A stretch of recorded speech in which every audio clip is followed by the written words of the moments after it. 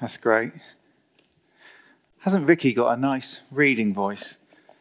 It's really, really soothing. You want to be able to borrow her to bring round to your house for your kids, so they can, she can read a story to them, and then they can go to sleep to that. My name's Si. Everyone, it's great to be bringing God's word to you this morning. Do you know, the problem of seeing yourself on the screen like that in that video and things is you suddenly realise, my gosh, I'm not aging well, am I? I'm increasingly looking more and more like my granddad, which is worrying. But anyway, at least I married Anna young, so there's no way of escaping me now. So it's great to speak to you this Easter Sunday morning. I hope you've had a lovely morning so far. I hope you have a great day going forward. At Easter, we celebrate all that God has done for us through Jesus' death on the cross and his resurrection from the dead 3 days later. On the cross, Jesus defeated sin, he defeated Satan, and he defeated death itself. And then he rose again victorious over them all. His resurrection, a sign that God not only had accepted his sacrifice on our behalf, but also as a sign for all of us who have put our faith in him, or for all of you who put your faith in him, that you will rise to have eternal life forever and ever in the age to come. So, what a week it's been so far. Hey? What a great week. What a year.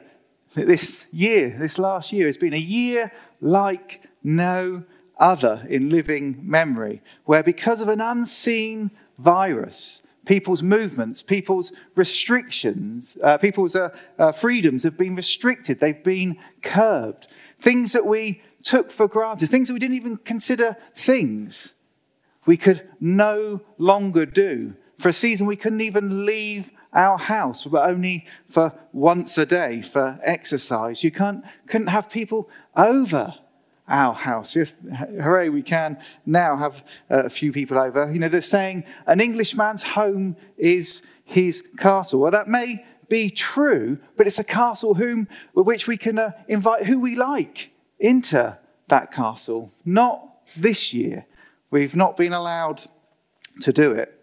All because of this, the reality of an unseen evil that has been spreading around, causing sickness and death across not just the UK, but the whole world, sadly.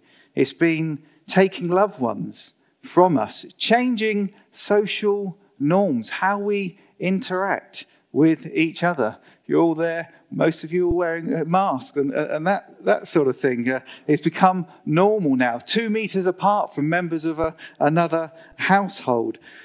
These are all changes that have happened. Thankfully, there seems to be a roadmap out which we are working our way along. Suddenly we can have 6 other adults, or a group of 6 of us can meet in the garden or out somewhere to have some fun together, not just for exercise. Wow, it seems amazing, doesn't it? It's like, ooh, great, we can do that. A year and a half ago, if I was to say to you, I'm sorry guys, you can't have anyone come over your house, and actually when you go out you can only have 6, you can only meet up with up to 6 people, you'd be like, yeah, right, jog on, Si. But not now. Now it feels liberating, doesn't it? It feels like, oh, we got a new freedom that we can see. So have some friends over and eat outside, all because of this unseen virus. And in truth, for some people, the fear of this virus has enslaved them more than it need do. The fear of getting it, or the fear of death, or the fear of a loved one getting it and dying. As we lift out of this pandemic in the UK, in terms of the legal restrictions, and for some, hopefully, some of those fears that you have, I want you to remember that this COVID-19 virus is only here, the Bible tells us, because of another virus that existed before it and is prevalent right across the world. The virus of sin, our disobedience, our rebellion, our willingly ignoring God and his ways. It's not a physical virus like COVID-19 is, but it's a spiritual one that separates us from God. It placed this world under his curse and into the hands of the devil. And that's what's caused sickness, disease, death, and suffering to come into the world. That's why the world's in the mess that it is, because actually it's not just out there, it's in here, in our hearts. All of us contribute to the mess, some to greater degrees, other to a lesser degree. But all of us, the Bible is clear, have dug a hole before God, which we cannot get out by ourselves. We may be pretty good compared to other people in the room here. You know, if you compare your life to me, you're probably much, much better. But not before a holy God who is perfect, holy, and true. And this unseen evil that separates us from God is separated us from him our whole lives. We've never known anything different. The Bible says we're naturally, we look at a little child and they're so lovely, and they are so lovely. I love kids. If those of you know me, you know I'm sort of soppy over kids. But actually, they're naturally born ostracized from God, the Almighty. We're born, the Bible tells us, objects of his wrath because of this sin within. It's no small thing to ignore our Creator who gave us life. It's no small thing to go against his ways. It's no small thing to hurt other people, as we all have done, who he loves that person that you hurt with an everlasting love. For some people here, it's no small thing to hurt yourself, as is coming increasingly common in our culture, because God loves you. You don't actually have the right to do that because God loves you and gave you your body. It's no small thing that we just abuse his creation and are ruining this world around us. Yet God, the Bible says, and this is what we celebrate Easter for, because of his great love for you and for me, he sent his son, Jesus, the only one to live that perfect life before God. With him, when the Father looked down from heaven on him, he could say, with him, I am well pleased. And then Jesus chose to die on a cross. Not as nice as that one, a lot more rough and ready. And he died on it not for fun, but to offer forgiveness, so that all who come to him can be forgiven of all that they have done wrong. Jesus takes on himself the punishment that you and I deserve from God. And when we come to him in faith, we get given the free gift of his righteousness upon us. So that when God looks at your life, he no longer sees, Simon Fry with all the things that I've done wrong and still do wrong occasionally. But he sees Jesus, his perfect Son. And then he places his Spirit inside of you, which changes you from the inside out. All of a sudden you want to live for God. You want to please God. You want to be different because God's Spirit is changing you from the inside out. And as a sure sign that God accepted Christ's sacrifice on our behalf, he rose again, victorious from the grave. And in fact, actually, the Bible tells us death had no hold on him. He couldn't stay dead because he himself committed no sin. So he rose again, victorious. That's why we celebrate Easter, those 3 days that changed the world and our future forever. The Bible says Jesus is the life, and in him is life, and all those who come to him can receive life and life in all its fullness, which leads on to eternal life. In fact, that eternal life, the Bible says, it enters you the moment you believe in him, because his Spirit is a sign, is a seal of that life in you. But you don't experience the full reality of it until Christ returns wraps up history, makes this world perfect again, and we who have put our faith in him get to live forever on a renewed, perfected world where there is no sin, no pandemic, no sickness, no suffering, no death.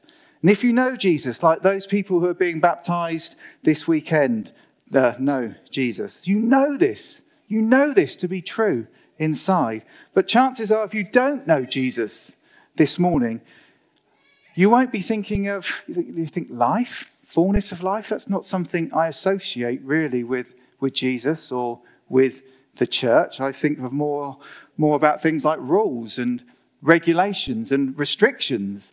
In fact, we've had enough of them, rather than the reality of a dynamic relationship with God through Jesus Christ that changes everything about you.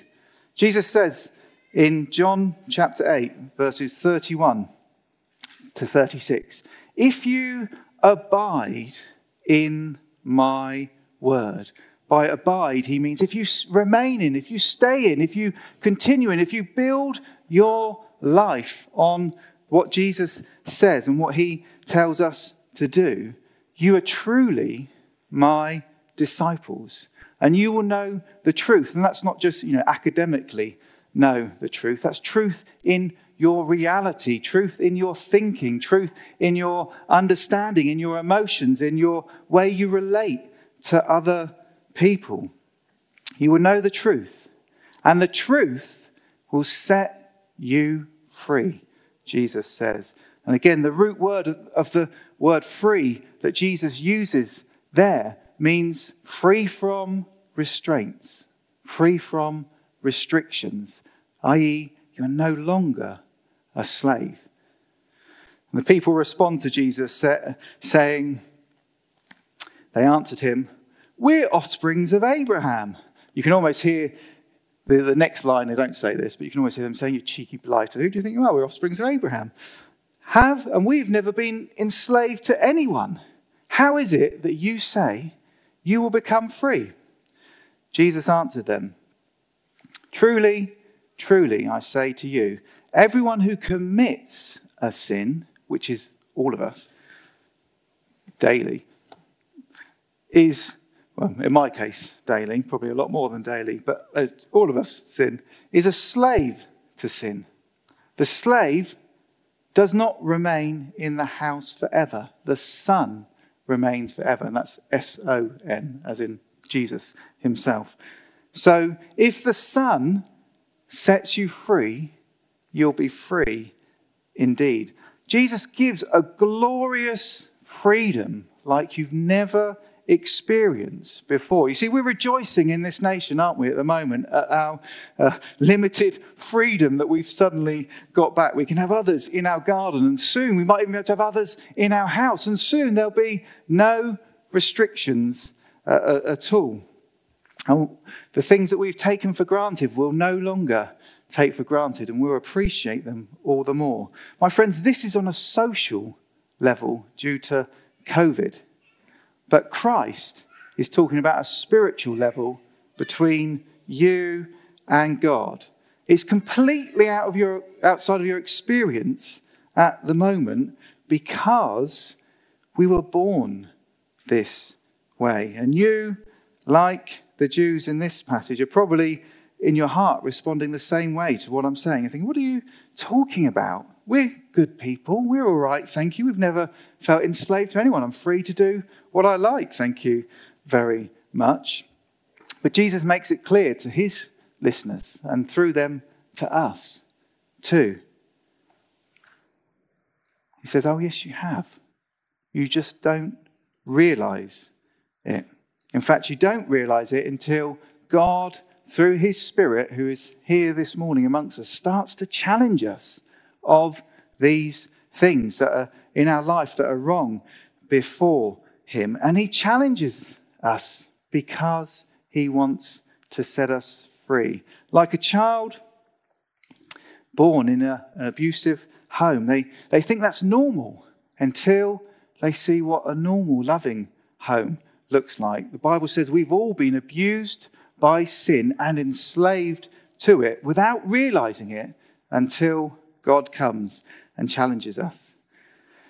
Jesus says, if you listen to me, you become my disciples and you will know the truth. And the truth that's not just out there, as I've said, it comes into your heart and it changes who you are. It sets you free. You're truly free to know God as your heavenly Father, the one who loves you. You experience his love for you, not just academically, but in your actual heart.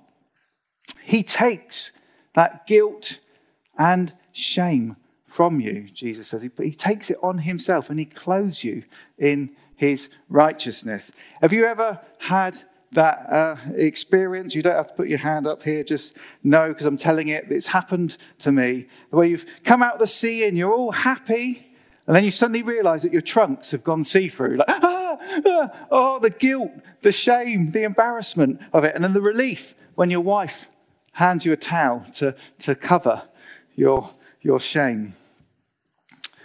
My friends, Christ does better than that. And don't worry, the trunks I got on today to baptise people, they're not see-through. So yeah, they've been tried and tested. Christ does better than that because he actually takes your guilt and shame on himself and clothes you in his righteousness. He covers you with his good works. And so when God looks at you, the logo on your life is Jesus Christ. And it's the most expensive brand you can ever have because it's not just a branding, it's a passport into the glorious future age to come. And it costs the death of God's Son. Those getting baptized today, they've realized this and they've surrendered their life to Jesus and said, yes, I want to live for you. I need your forgiveness in my life. And they've received it, complete forgiveness. And they've started to live for him. And just as Jesus died on the cross and was buried, so in baptism, it's a sign of what they've already done in their hearts, of they've died to their old way of life. And then just as Jesus was raised 3 days later, we too will raise them out of the water. Not 3 days later, but just moments later. Otherwise, the police will be here and we'll be investigating and all that sort of thing. But we'll raise them moments later as a sign that they are now living for God. There's nothing special about that water. I can tell you it's a lot warmer than you had yesterday, though, Glyn. It's 30 degrees, apparently. So there you go. Very nice.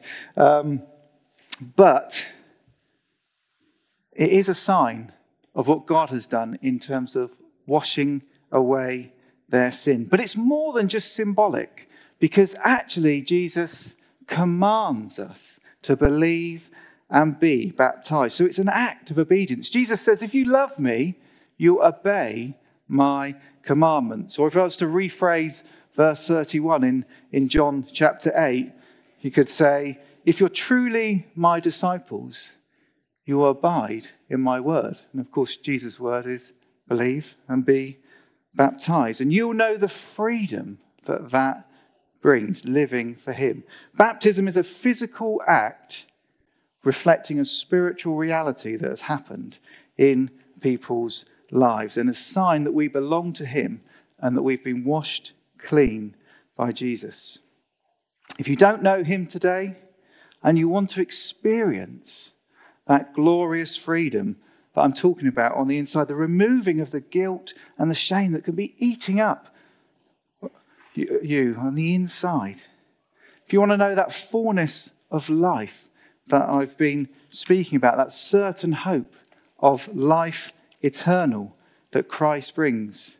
If you want to start truly living for the one who made you, whose plans for your life are actually much better than you could ever plan yourself. They'll be harder, most certainly, but they'll be more fulfilling and more rewarding as you live for him. And if you want that, then as God knows what you're thinking, just pray this in your heart along with me.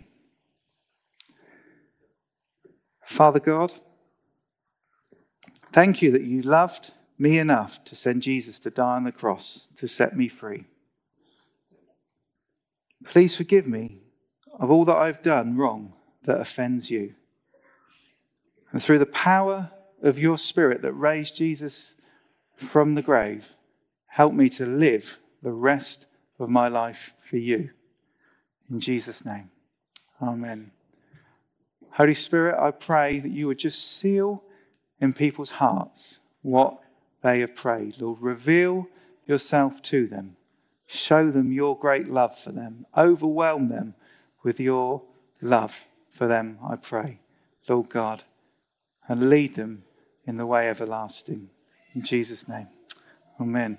Amen. If you prayed that prayer, on the way out, you can grab these. They're just on the over there, on the tables over there. Grab one of those booklets. Will just help explain what you've prayed and what you have done further there. And if you're watching online and you prayed that, then just contact the office. We'd love to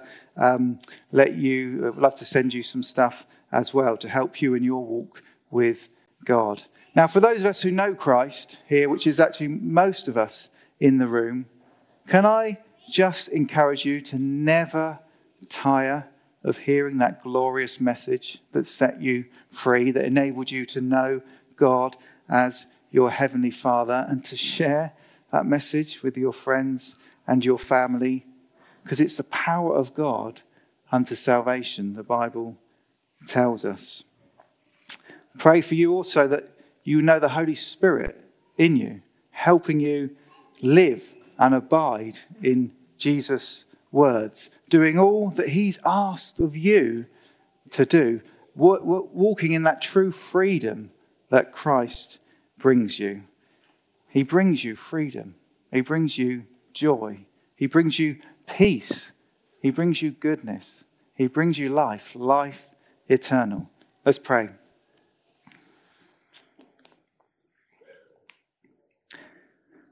Father God, I thank you that you love us with an everlasting love. I thank you that you are our healer, Lord God. I thank you that you're our provider. I thank you that you're our Saviour. I thank you, you're the one, Lord God, who has redeemed us, Lord God. You set us free, Lord God. You are the one who gives us a purpose, Lord God, a life full of eternal meaning, Lord God. Father, thank you that you save us, Lord God, and want to use us in your eternal purposes, Lord God. Actually, none of us are insignificant, Lord God. Thank you from the youngest to the oldest, Lord God. They're loved by you, and, Lord God, you have a plan and a purpose for their life, Lord God. And so, Lord, I pray that they would know that and that they would walk in it, Lord God, and that you would help us through the power of your Spirit to do all that you've called us to do. In Jesus' name, amen.